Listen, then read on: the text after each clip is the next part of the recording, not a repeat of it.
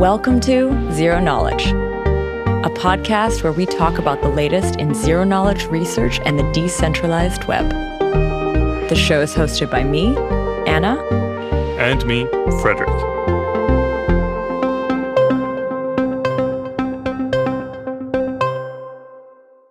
This week, Frederick and I chat with Alin Tomescu, a postdoc researcher at VMware, and we talk all about the concept of stateless validators. But before we start in, I want to remind you about the next ZK Summit, which is coming up November 23rd and 24th. If you haven't yet bought your ticket, it's coming up fast, so I suggest you do so quickly. And actually, this isn't the only awesome event coming up. This week's sponsor, Parity Technologies, wanted me to let you know about another event you should definitely check out in the coming weeks. That is Polkadot Decoded, which is happening on December 3rd. This free online event is the Polkadot Community Conference and the first Polkadot gathering since the multi-chain network's launch and decentralization. It features a full program of talks exploring all aspects of Polkadot by the teams that are actually building the network's core technology, as well as those building ecosystem parachains, applications, and cross-network bridges. Get to learn the latest and future developments in the Polkadot ecosystem and connect with the community. You can catch the fireside chat with Polkadot founder Gavin Wood. You can learn about the state of DeFi on Polkadot and about Polkadot's Ethereum Bitcoin bridges with Snowfork and Interlay.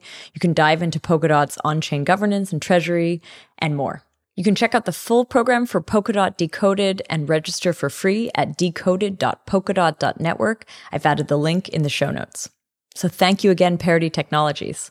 Now here's our interview with Alin Tomescu. This week, we have Alin Tomescu, a postdoc researcher at VMware, here with us to talk about the concept of stateless validators. Welcome, Alin. Thank you, Anna, and thank you, Frederick, for hosting me today. It's a great pleasure to be here. Welcome to the show. In this episode, we want to revisit this concept of stateful, stateless, and we want to understand a little bit about why this is an architecture that's even being proposed, what the challenges are, and where we are at in the research. But I think before we kick that off, I'm sort of curious, you're a postdoc at VMware. What is the work that you're actually doing there? Is it related to this? Yep. So I started at VMware Research in February 2020, right before the pandemic. I got 1 good month before all of this fun stuff happened. And as I started there, I just continued working on my previous MIT research. And at MIT, I worked on vector commitments, which is a type of authenticated data structure that takes a vector of n elements and represents it as a succinct commitment. Now, this thing is very useful for stateless validation because if you look at a cryptocurrency like Ethereum, the state in Ethereum is actually a vector. It's a vector that maps position I to the balance of user I and the public key of user I. So in a stateful validating system like the current Ethereum right now, all the miners store this vector, this mapping from user I to their public key and balance, and the miners can check transactions against this state very easily and update the state very easily. And in the stateless counterpart of this system, what would happen is the miners would not store this vector, which is really large. It would be on the order of gigabytes. They would instead store this succinct commitment of the vector. And against this commitment of the vector, they can now verify transactions if these transactions are augmented with proofs for each position. So for example, if I have a transaction from user I sending money to user J, then I can include a proof for user I's balance in the transaction. And the miner can verify this proof against the vector commitment. So that's kind of what I started doing at VMware Research as I arrived.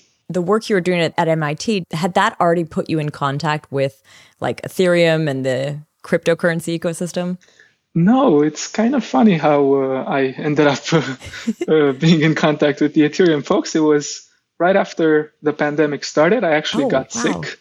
And I was very, depressed. I'm like, oh man, what am I doing? I'm sick. I haven't done any work. So I started writing this blog post about our previous vector commitment scheme. And the Ethereum folks apparently read it and found it potentially of interest. And we started talking about that scheme. And then we started thinking about some other schemes. And we came up with this so-called aggregatable subvector commitment scheme, which, like I discussed earlier, can be used for stateless validation. Cool. So let's dig into the topic at hand, which is stateless client stateless validation. But I think to get there, we need to define something. So you talked about vector commitments. We did a whole episode on Merkle trees, which is a type of vector commitment, and what Ethereum uses today. So I'd be curious, maybe first we just talk about, what is state exactly? Yes. But then also, what's the problem, right? Why we already have Merkle trees? Why aren't they just enough? Like, why do we need to do anything at all? Perfect. And by the way, if we're going to discuss what is state, we kind of have to split into two types of discussions: state for UTXO-based systems like Bitcoin, and state for account-based systems like Ethereum. So that might sort of complicate the discussion a little bit. We can handle it, but just a heads up. I think it's relevant to define the case for both, though. And I think that hopefully gives a good idea of what we're talking about as well when we talk about states. Yes, and in fact, you need different data structures because the states are different. And some are easier and some are harder. So, yeah.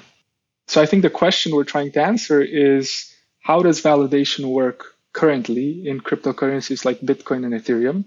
And how can it be improved in some dimension? And in particular, how can it be improved via so-called statelessness? So what we're going to talk about is the current stateful validation of systems like Bitcoin and Ethereum. When you get a transaction in these systems, the miners rely on a bunch of data called state, these databases that are stored on disk, to check that the users transferring money from one another have enough money to transfer, and to also after update these balances, the new balances of the users.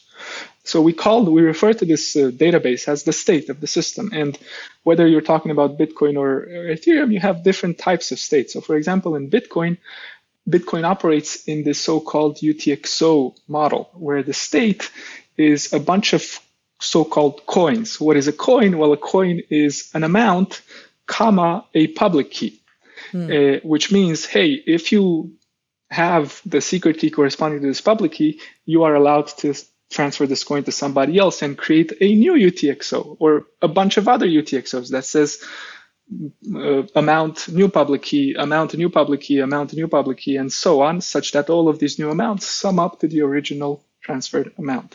So this is the UTXO model. It's just a bunch of UTXOs. And then in systems like Ethereum, we have the account model, which is simpler to think about in my mind and also has some advantages for smart contracts validations. And the account model works as you map each user's public key to that user's balance. And this is what determines a dictionary. So a dictionary maps a public key to that user's balance. And that's the state of Ethereum. So we have these two types of systems, UTXO systems, account systems, and they all have their own types of states. And we understand now that when a transaction is validated, the miner goes, checks that the users have enough balance, and then update the state to reflect the new balance after the transfer. And the question is, can we do this without having the miners store this large amount of state? For example, could the miners succinctly represent the state as a digest or as a commitment and get proofs that users have enough balance with respect to this commitment of the state?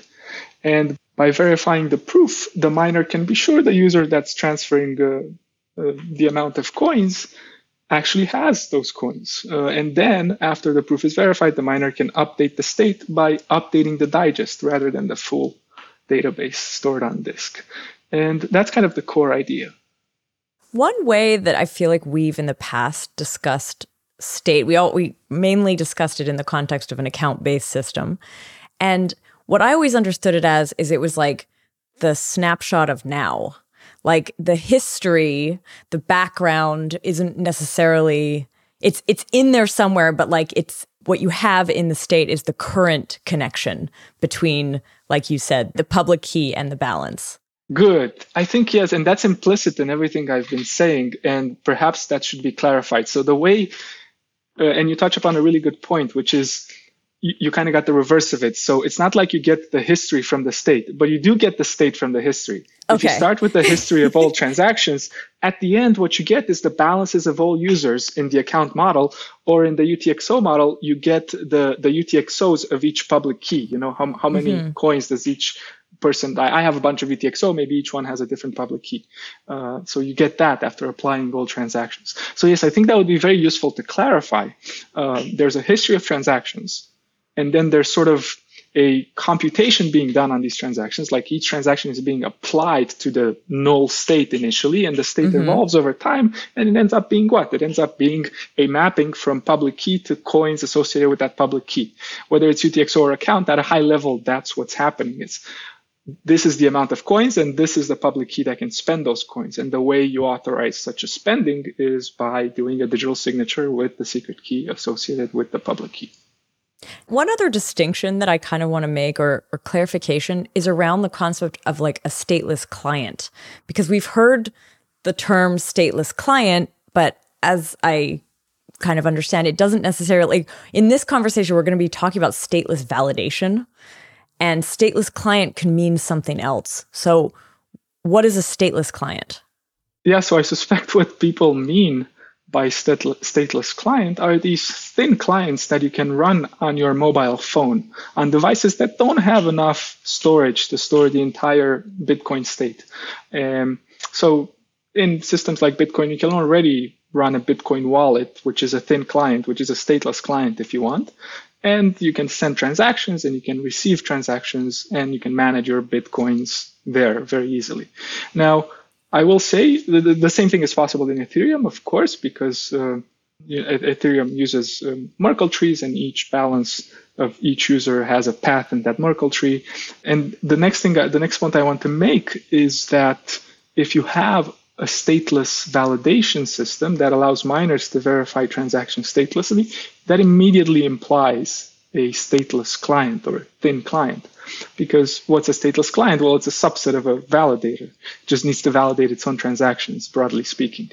In this case, like a light client, is a light client a stateless client or? Yeah, so I mean, this is where I think, I don't really know what Bitcoin's terminology is as well as I maybe should, but in Ethereum world, when people talk about stateless clients, they really talk about making the blockchain stateless, like having stateless validation, having stateless miners in some way. Because otherwise you call it a light client, because that is like what you just described as a light client, where you don't actually have any state, but you request state. Like if I want to know what this smart contract holds, I request that state with its accompanying Merkle proof from a full node. And that's just like altruistic behavior on the full nodes to actually provide that. I don't know what people talk about in Bitcoin world, if they talk about stateless clients or thin clients or light clients or whatever. But good. That is a confusion that I have seen is like light clients, stateless clients, whatever. But here we're going to talk about like the full picture of it, like actually doing it for miners.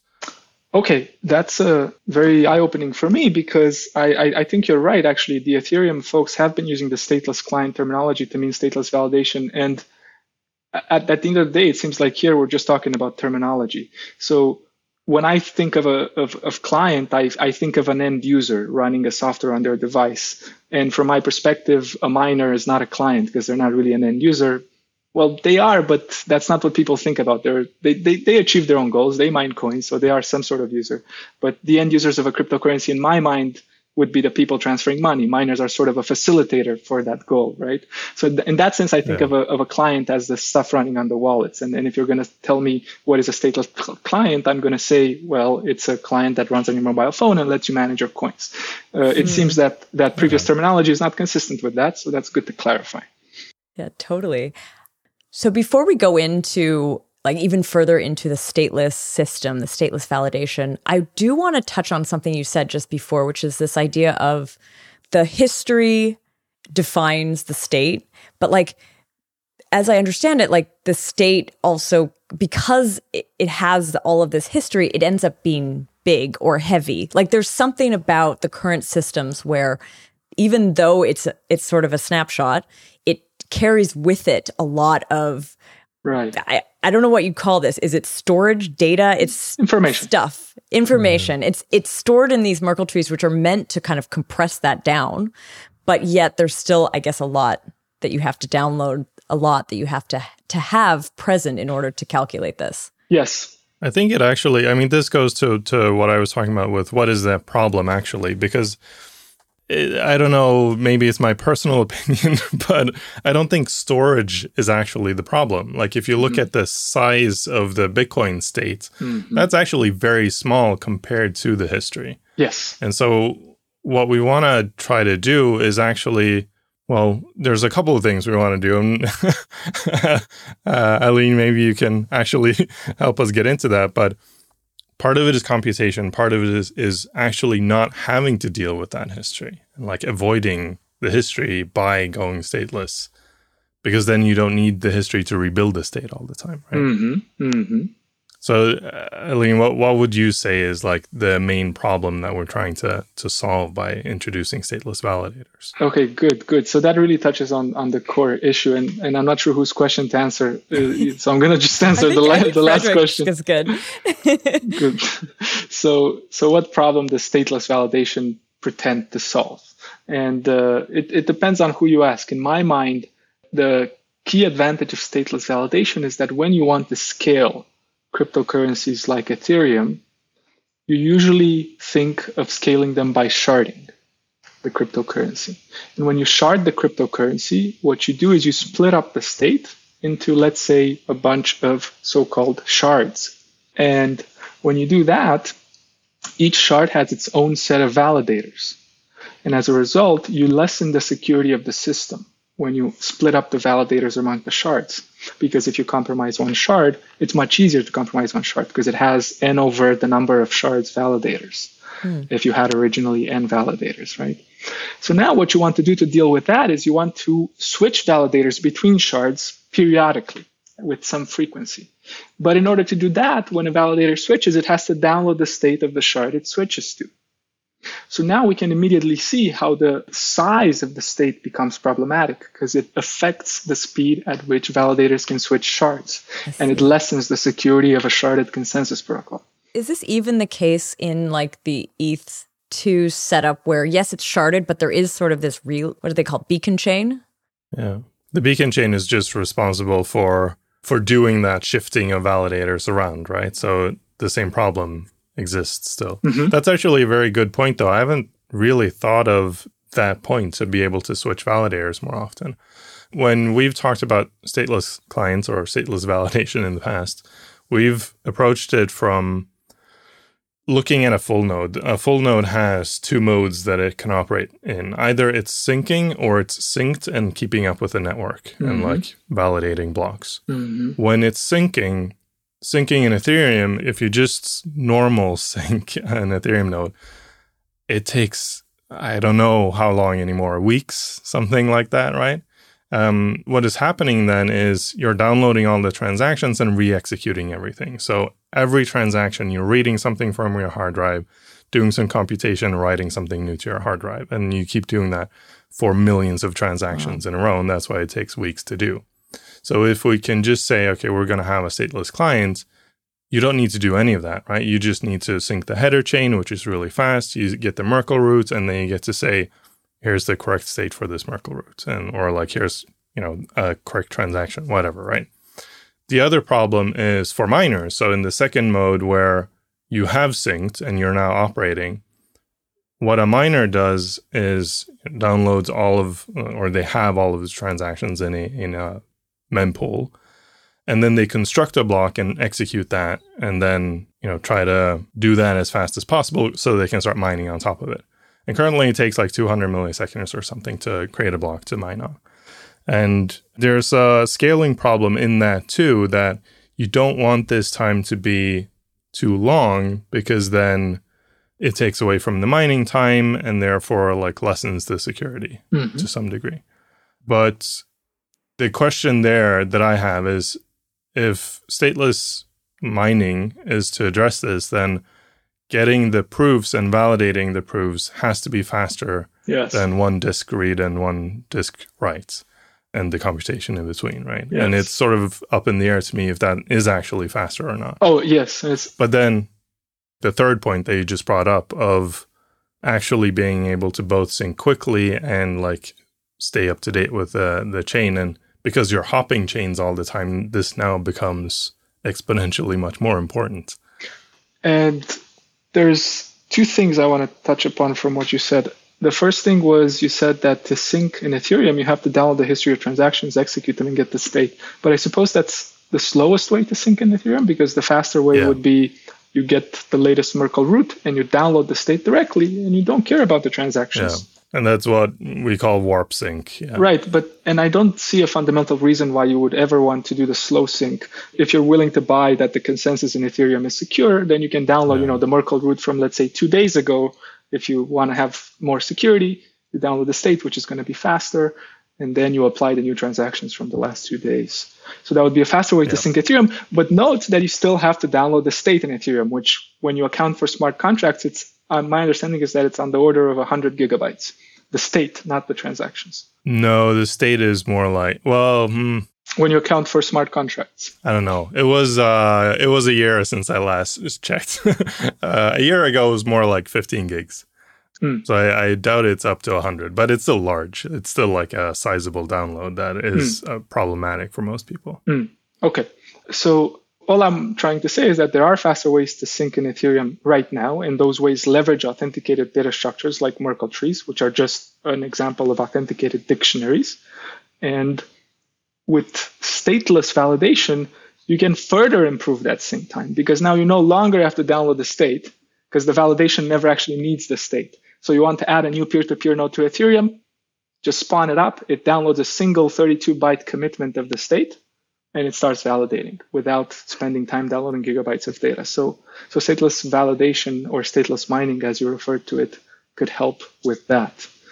And the second point you made about the computation speed of validating statelessly versus the computation speed of validating statefully by going to disk, that's really the key open problem in this space, in the sense that nobody has spent time to implement these systems and look at the trade-offs. And I would love to work on this in the future, because, I have, for example, Itai Avram, one of my collaborators, also been on the show. Yes, and has been on the show before. So given that I love working on authenticated data structures and Itai loves working on consensus, we could actually potentially work on this together in the future and explore the trade-offs better. But nobody has so far. And Frederick, you bring up a good point. Is validating statelessly slower than going to disk? And it may as well be. But even so, it's not clear, because of the point that you brought up, that it's going to be sufficiently slow not to give you advantages when you shard things. So what you're saying is it might actually be slower than what exists today. That is like the state plus Merkle trees. But once you introduce sharding, it potentially could speed it up. Is it actually about speed, or does it become less complicated? I think it's just about scaling the sharded consensus. So it's about speed. Okay. And yes, that may well be true, what you're saying. And that's really what the research community, and that's probably what the Ethereum team is already working on finding out. Something that comes up again and again when talking about stateless, client stateless validation, though, is data availability. Who actually distributes this state? If I want to send some tokens to someone or interact with a smart contract, I need to know what that is. I need to download some state from somewhere so that I can interact with that state. So how do I do that? Good. So there's a few ways I want to answer this question. If you just consider payment-only cryptocurrencies, there's less of a data availability problem there, because each user stores its balance and its proof for its balance. So the state is perfectly distributed amongst the users themselves, and users have incentive to store this constant size information. And the other data availability problem that arises in payment-only cryptocurrencies would be that, well, you might want to store the history of transactions over time somewhere. And, potentially we need an incentive mechanism for this. I'm not as concerned about it. There's no incentive mechanism to store this data in Bitcoin right now, and people seem to store it anyway. But the problem does get worse when you switch to data availability for smart contracts. Totally. But actually, before we get there, I also want to say that in payment-only cryptocurrencies that are statelessly validated, you also have the problem that users have to keep these proofs updated all the time. And users would ideally not like to do that, because for them to do that, they have to keep up with every new transaction in the system and apply it to their proof and update their proof. So they have to do a lot of work and a lot of communication. And to solve that problem, you have to introduce these proof-serving nodes that actually maintain all proofs for all users, or a subset of proofs for a subset of the users. And those, again, have a data availability problem, like why should these nodes do the computation? And there's a very interesting incentivization question for that. And we have some work on that, actually, that hopefully we'll release soon on how to incentivize these proof-serving nodes properly. I also think of that as a data availability problem. Now, switching to smart contracts. So in smart contracts, when you think about validating statelessly, the question is, I have a smart contract A, who stores the state for that smart contract A? And one simple answer is to say, well, a smart contract is deployed by a person, and it's that person's responsibility to store the state of that smart contract. Now, that's not very appealing, because that kind of takes away from the decentralized nature of a cryptocurrency, right? So again, I think this is yet to be explored in future work, because I think we only have one or two papers on stateless validation for cryptocurrencies. Mm-hmm. So there's the point proof paper by Gorbunov et al., who explores stateless validation with smart contracts, and they have a very nice vector commitment scheme for that. And there's a new ePrint out by Shashank Agrawal and Srini Raghuraman on authenticated dictionaries from RSA that are very amenable to stateless validation. But none of these two papers explore sort of the intricacies of who stores the contract state and how do you incentivize that storage. And I know the Ethereum folks have been doing a lot of work on this. If you go on Eth Research, you can see a lot of fraud proofs, availability proofs, and so on. And I don't have a satisfying answer to this problem yet. I think it's something that we have to look at in future work. And so far, we've barely started to come up with the right authenticated data structures for the problem. And the next step will be, like we discussed earlier, making sure that this makes sense in an implementation, and then incentivizing the distribution of the data. But yet they're all intertwined, because if you don't have one, you can't get the other. So it's just people end up working on what they want to work on. Leading into what you talked about with authenticated data structures, I want to lead into it with another problem, which I think we can solve. That is, when talking about stateless mining or validation, whatever we call it, on Ethereum, ETH1 specifically, when we start digging into these schemes, we find that if you could have a stateless system on ETH1, where you only provide the miner with a Merkle root and then a Merkle proof of your transactions, and they can just validate that proof and move on with their lives. They don't actually have to keep this. They don't have to do any of this work. The problem with that is it would require an insane amount of bandwidth, because these proofs are so large. Yes. So how do we solve that problem? Well, that's the great question. That's exactly what we're doing, Frederick. What we're doing is we're coming up with better Merkle trees, where the proofs are smaller. And it's not just that they're smaller, they can also be aggregated. So when you have a bunch of transactions, each one with their proofs in them, you can take all of these proofs, which cause most of the overhead, and compress them into a single one. So we did work on this with the Ethereum folks themselves. That's our ASVC paper from SCN 20, where we build a Merkle tree, which is, it's not a Merkle tree, but you can think of it as a Merkle tree in the sense that it commits to a vector, but it has this nice property that if you have a bunch of proofs, you can aggregate them into a single one. And most recently, we built a stronger primitive called an authenticated dictionary, which again, you can think of it as a Merkle tree. And if you have a bunch of proofs, you can compress them into a single proof. And not only that, if you have a bunch of proofs with respect to different Merkle trees, perhaps you have a different Merkle tree for each smart contract's memory, you can take all of these proofs that are each for the execution of a different smart contract and compress them into a single proof. And this kind of, I guess, nicely gets us to talk about the difference between a vector commitment and an authenticated dictionary. So what's the difference? I think it would be a good point to clarify that. So in a vector commitment scheme, the data, the state, or whatever you want to call it, that you're authenticating is a vector. It's a list of n positions that has a value vi at position I. And this can be sufficient for things like representing the balances of all users in the system. If you have n users, then you represent that as a vector. But it's not as good for representing smart contracts, because in a smart contract, in Ethereum at least, you have memory addresses from 0 up to 2 to the power of 256. And you can't have vectors that are this large, because by the time you finish creating these vectors, the universe is going to die. So you need a different authenticated data structure for that. And that's what the dictionary is for. A dictionary maps a key from a really large universe, so a key of 256 bits, for example, just like the memory locations in the Ethereum smart contracts, to its value, so to the value stored at the memory location. And you need now an authenticated dictionary in order to commit to the memory of such a smart contract with a really sparse memory with indices from 0 to 2 to the 256.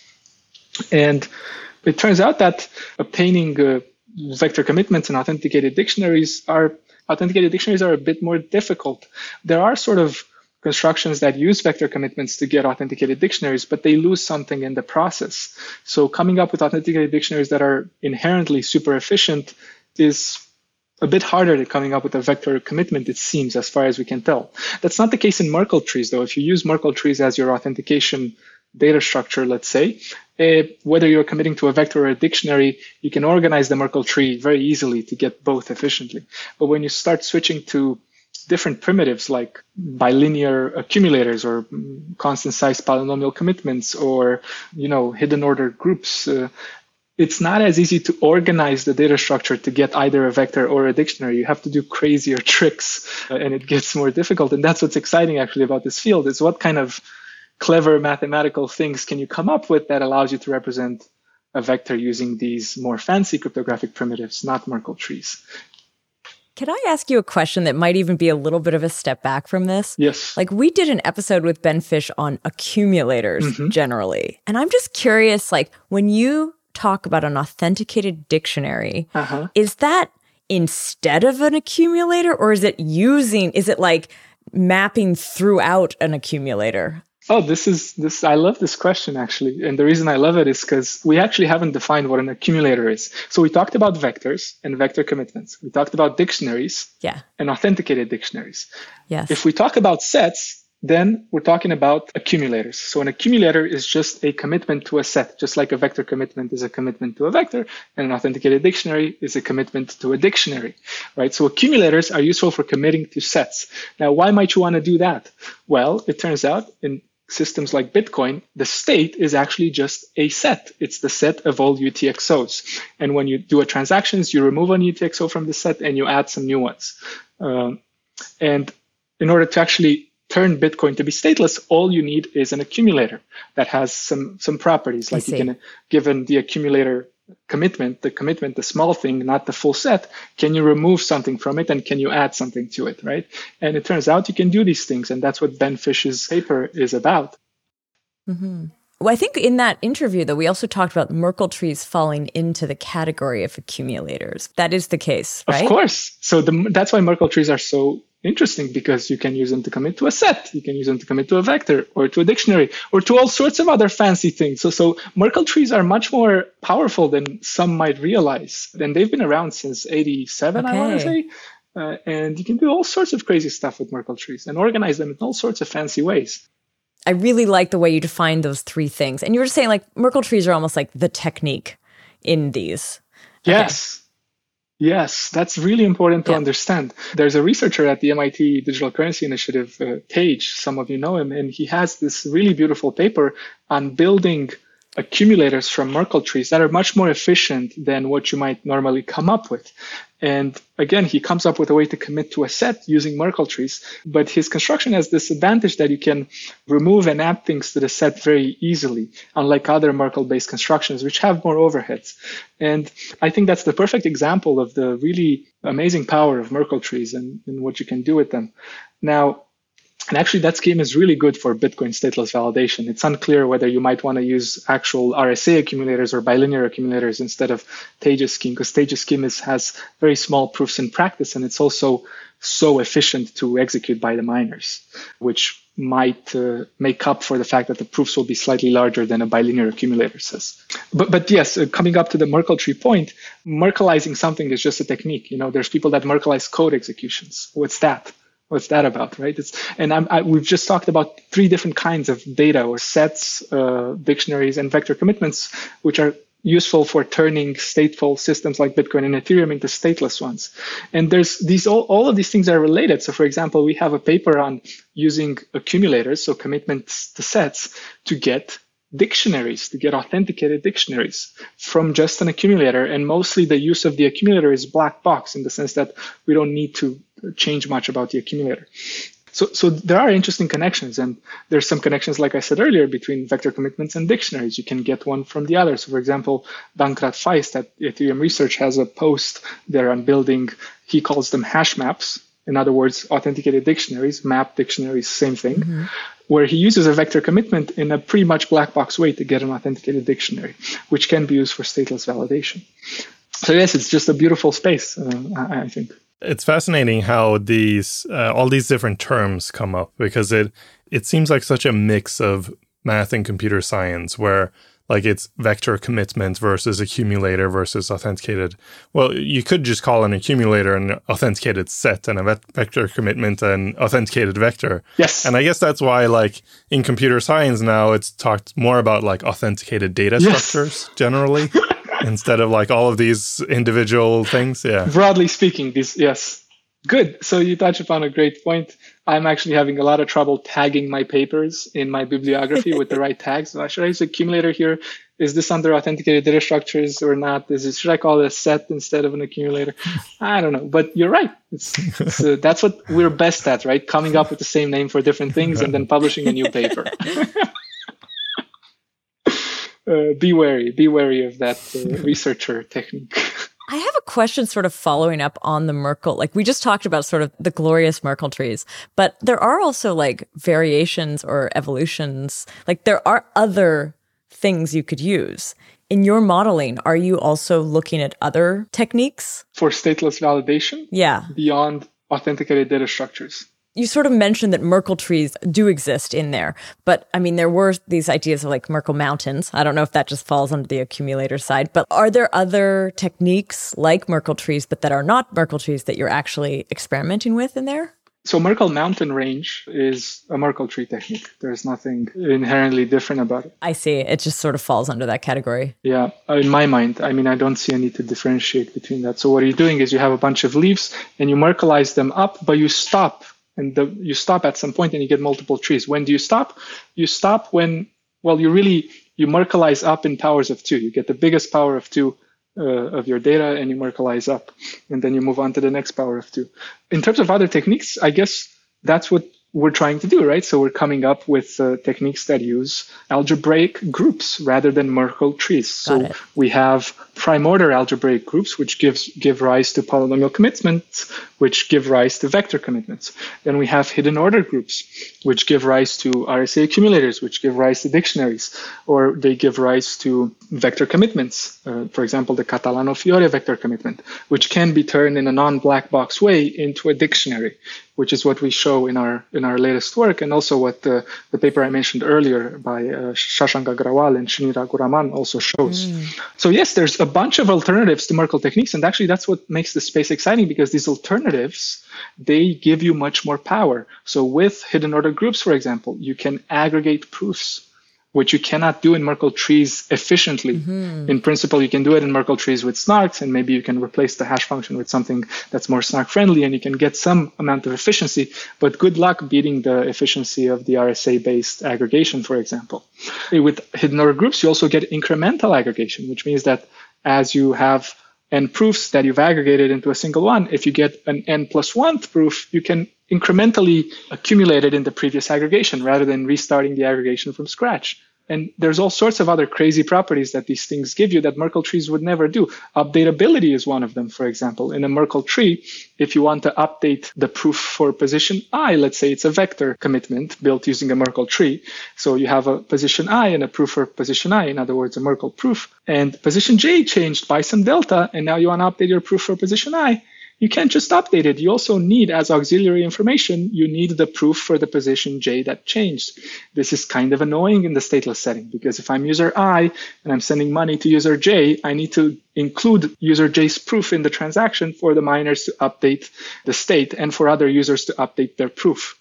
So with these techniques, you can do that without this auxiliary information. You can just update the digest.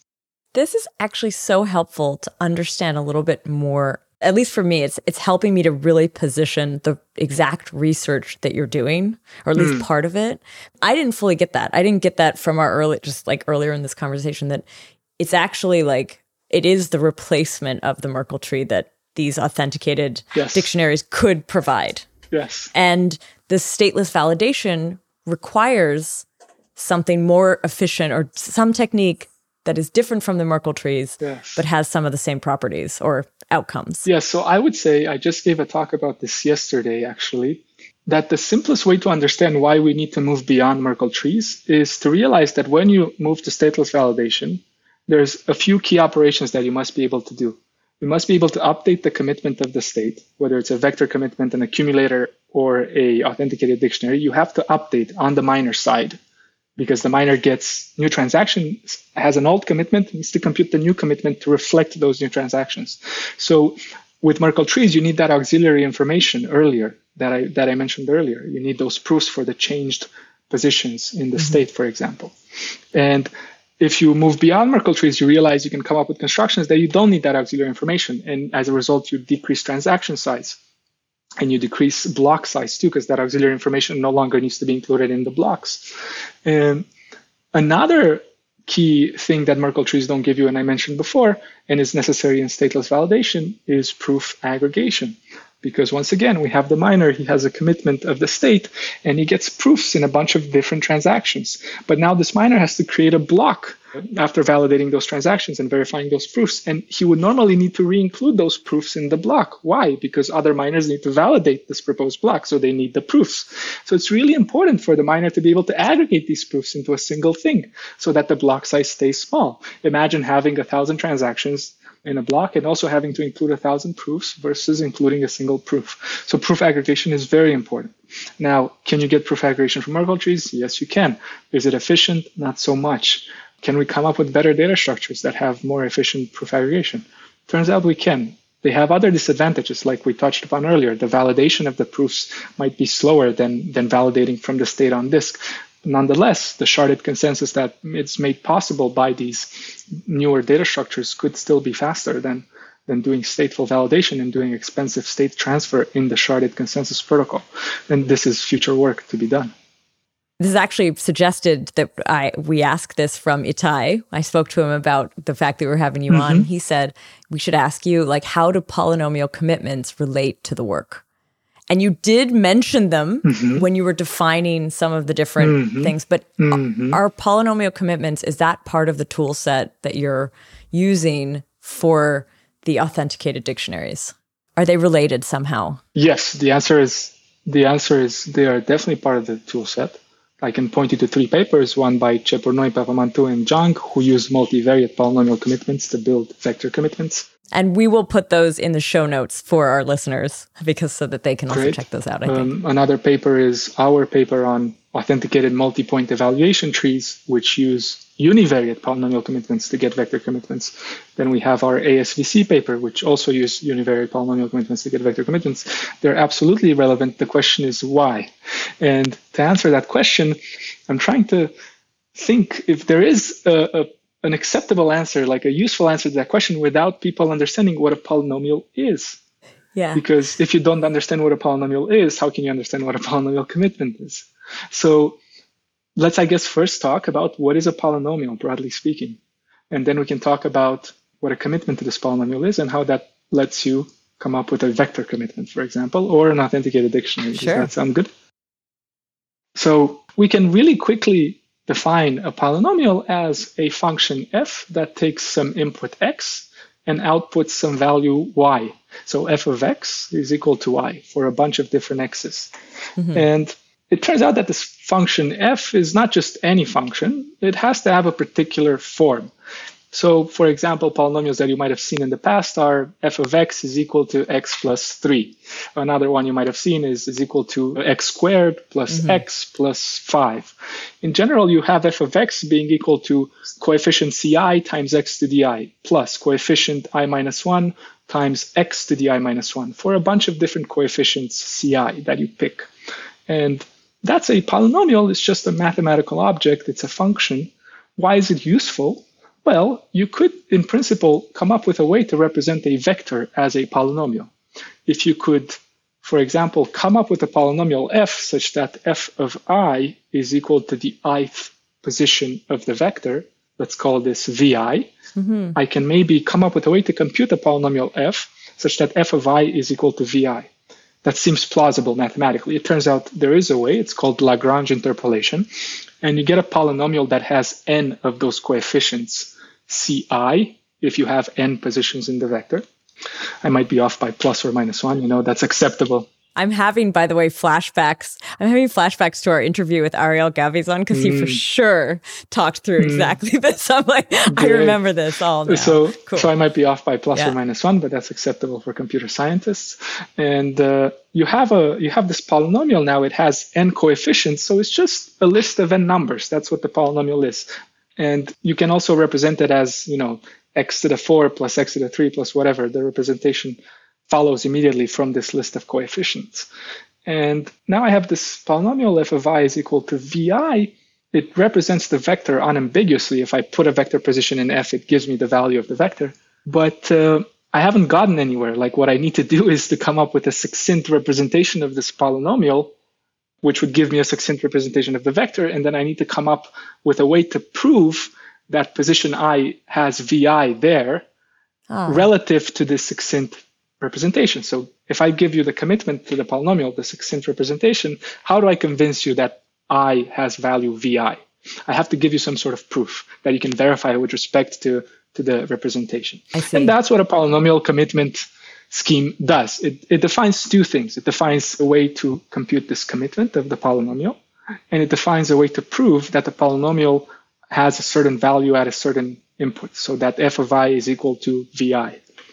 And that naturally gives you a vector commitment. How? You take the vector, you do Lagrange interpolation, you get an f polynomial of n coefficients, then you commit to it using the polynomial commitment scheme, and then you pre-compute all proofs for all n positions in the vector by computing each individual proof for f of I is equal to vi with respect to the polynomial commitment. So you've defined the polynomial commitment. Is that the core of what you are doing in order to, I don't know if I'm going to say this correctly, but map those connections between the key and the balance? Like, going back to that original concept of the, like, what you're working on with the authenticated dictionary, like, how do those two things relate? Well, good. So I can use a polynomial commitment to get a vector commitment. And earlier on, I claimed that if you look at a cryptocurrency like Ethereum, the state of Ethereum can be represented as a vector, because I can take each user I, a user is a number from 1 to n, let's say, and I can map that user I to its public key and its balance. And that defines my vector. And then I can commit to this vector using the polynomial commitment scheme and pre-compute all proofs for each user. And that is what our ASVC paper does, joint work with the Ethereum folks. And I have to say, this is not a new idea. This is an idea that's been around since 2010. But what our paper shows is that you can also update this vector commitment very efficiently. You can have a way to update the digest efficiently. And most importantly, something that wasn't well known before, and we show, is you can update the proofs for position I after position J changed efficiently without needing this auxiliary information. And you can also aggregate proofs for a bunch of different positions I. What are the proofs themselves? Like, you keep mentioning proofs, and we know there's zero knowledge proofs, but like, what kind of proof are these? Good. So I could go. I would love. Is that a whole hour? A lot of excruciating detail. Maybe on the highest level. What are the proofs? So the highest level I can give you is that the proofs are actually polynomial commitments themselves. Oh. So a proof for the evaluation of f of I being vi is just a commitment to another polynomial. And I can actually tell you what this polynomial is. So I have my f polynomial that represents the vector. Imagine I divide this polynomial by x minus I, which is another polynomial. Now, how do you do this division? That's like, you've learned that in 1 through 8th grade, but you forgot it. Yeah. And it's fine. We all forget it because we don't use it. It's normal. But there's a way to do this division, and it gives you a quotient and a remainder. Just like when you divide 5 by 2, you get quotient 2 and remainder 1. When you divide f by x minus I, you get some quotient polynomial and some remainder polynomial. The remainder, it turns out, it's actually the value f of I. It's actually that. And the quotient is some polynomial of degree n minus 1. And I'm actually off by 1, I now realize. So the degree of f is n minus 1, and the quotient is of degree n minus 2. So you get this other polynomial, let's call it q, quotient polynomial, and now you commit to this polynomial, and that's the proof for a position I. And this is beautifully explained in a lot of different papers.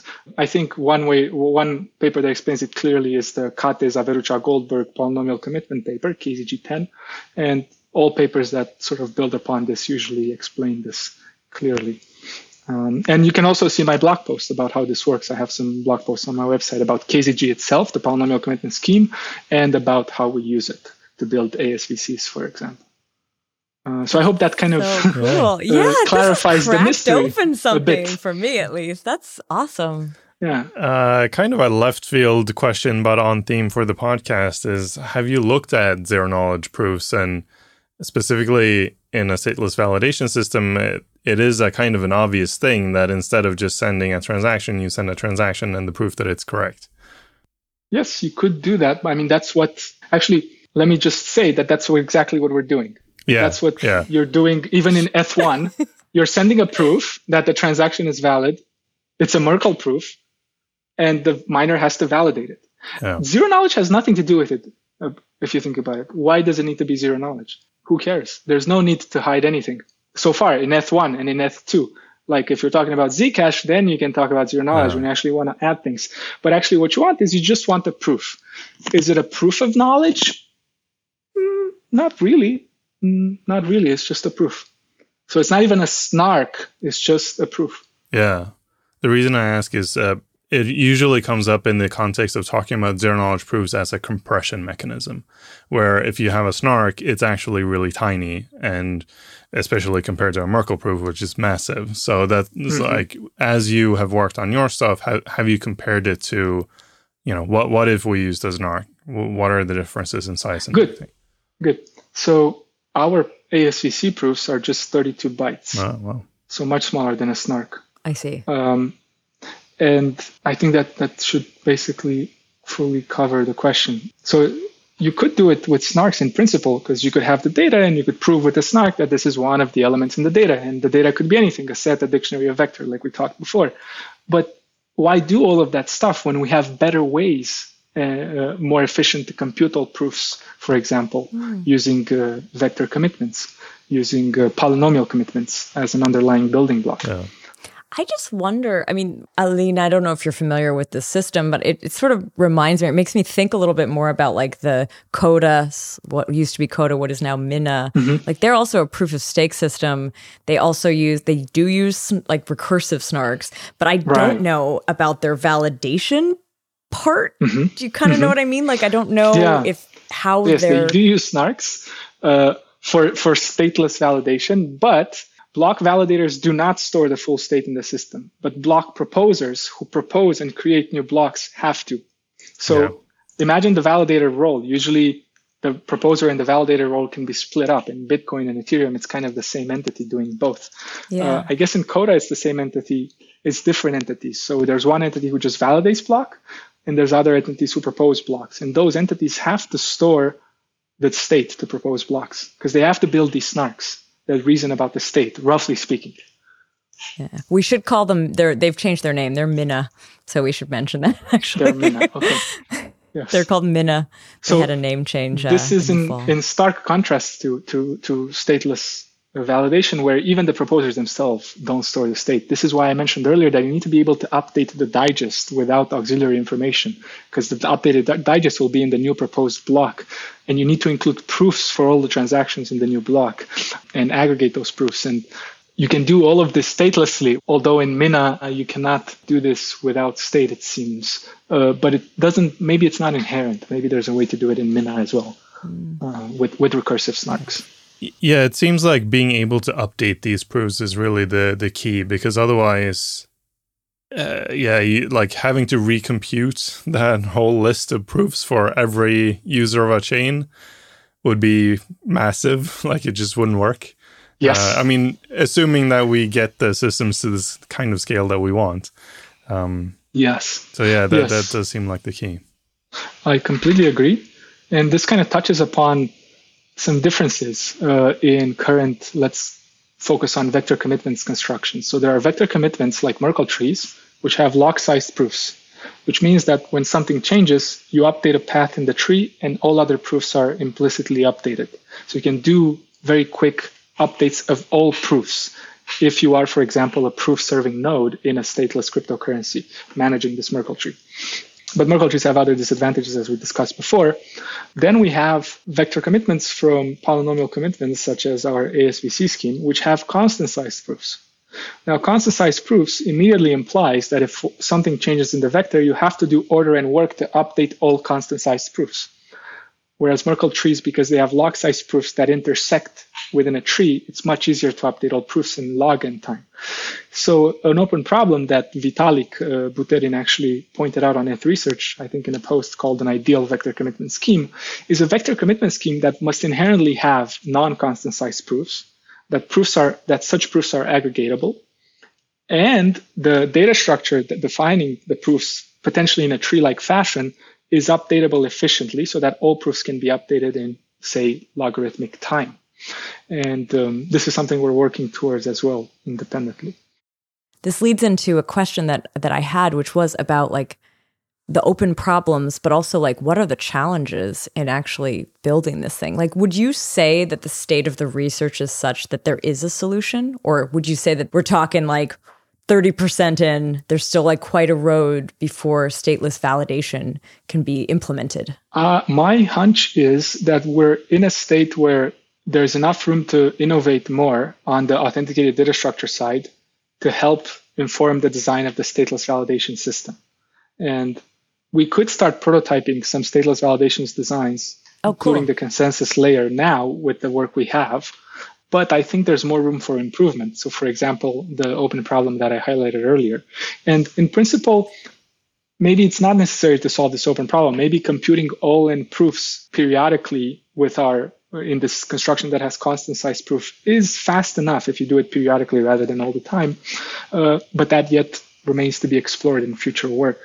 So yeah, my hunch is that we have more room to innovate before we finalize the design. And that's informed also by some of the things we're working on that are yet to be revealed, where we're coming up with ways to incentivize some actors in a stateless system, which changes things a little bit.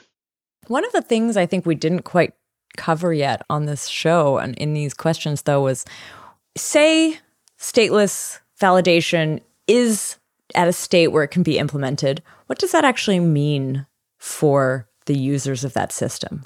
Like, what changes? We talked about size. We talked about, like, what would that mean? What does that enable? I love this question. I'm surprised we haven't said it yet. Yeah, so in some sense, it's kind of subtle, I think, what it means. So one implication of stateless validation that we touched upon earlier is that it immediately implies a thin client for your thin devices like your mobile phone. Like a small, not heavy, something that a lot of very unpowerful devices could still run.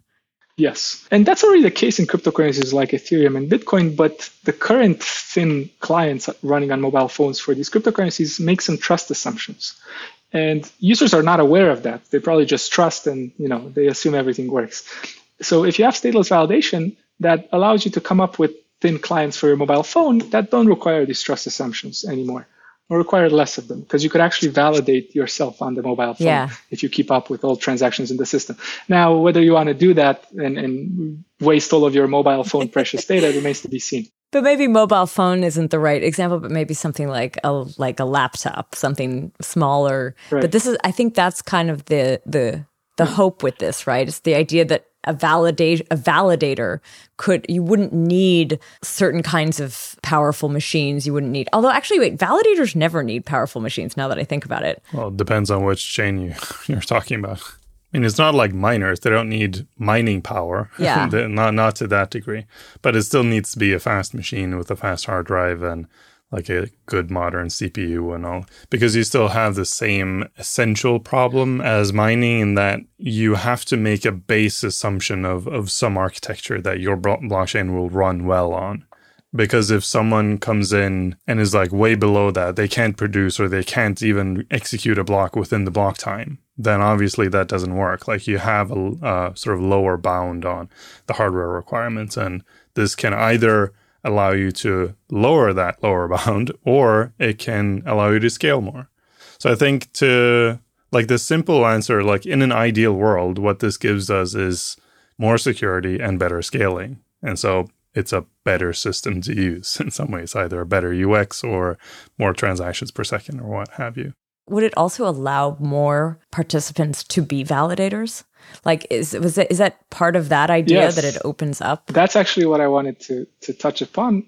So I'm glad you and Frederick brought this up. So in 2016 or 17, I used to run a Bitcoin node in my office at MIT for fun, for no reason whatsoever, just for fun. I just thought it would be cool to keep the system up and running.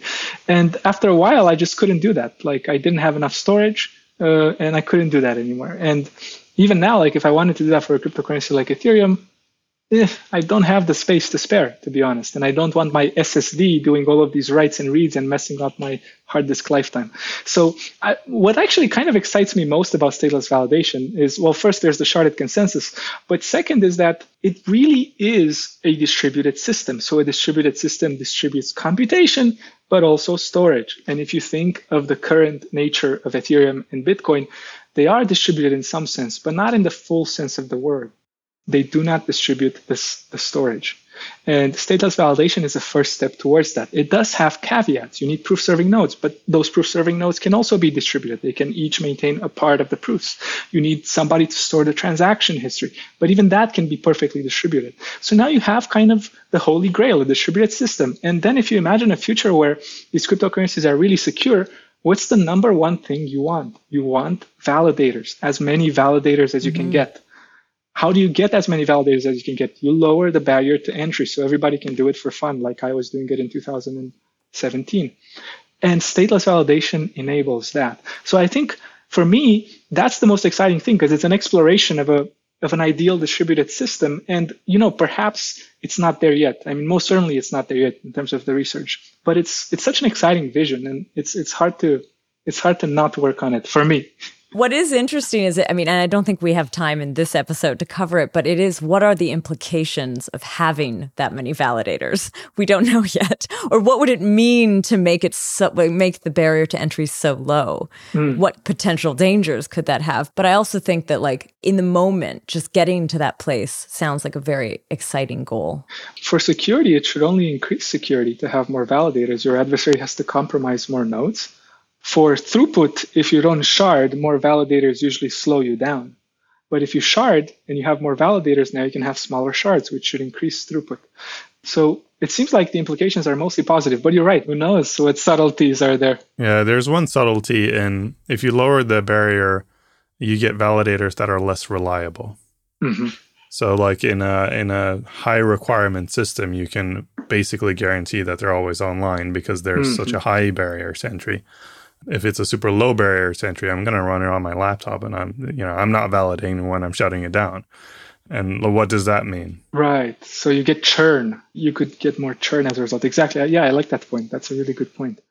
It sounds like there's still a lot of work and research kind of being done. Where should people go if they're curious about this? Maybe if they actually want to start getting into this research? There's actually the academic work on stateless validation is just beginning to appear. So I'm going to send you a list of, I want to say 13 papers or so that tackle this problem in one way or another. And I think that would be a good starting point for folks to see how academics look at the problem, while keeping in mind that academics have their own limited vision into things. And then there's other resources online. So for example, I think one paper that points to these resources is the EDRAX paper by Chepurnoi, Papamantu, and Zhang. And it points to some websites that started talking about stateless validation as early as 2011, I want to say. So this topic has been discussed in the Bitcoin and Ethereum community much earlier than in the academic community, and those resources are very important. Also, ETH Research is a good resource, and I think I am also going to send you 3 links to ETH Research. And of course, most importantly, my own blog, it's the most important resource about this. There are, I think people should also check out, I don't know if, I don't remember, what was the first study club you did? The aggregatable subvector commitments for stateless cryptocurrencies. So then both of them are related. So I think people should also check out 2 study clubs, ZK study clubs you did actually with us, with me, that's on the YouTube channel. So those are videos that I'll also add in the show notes. I'm going to add all of the links that you just shared. I think there's a lot of work here, a lot of resources for people. So do check out those show notes. Yeah. So thank you so much, Aline. Thank you for coming on the show. Thank you so much for having me. It's been super fun, and it's such a great opportunity for me to think more about these problems. So I've really loved it, and you guys have really insightful questions. So I really appreciate it. It's been very useful for me too. Cool. Thank you very much. Thank you. And to our listeners, thanks for listening. Thanks for listening.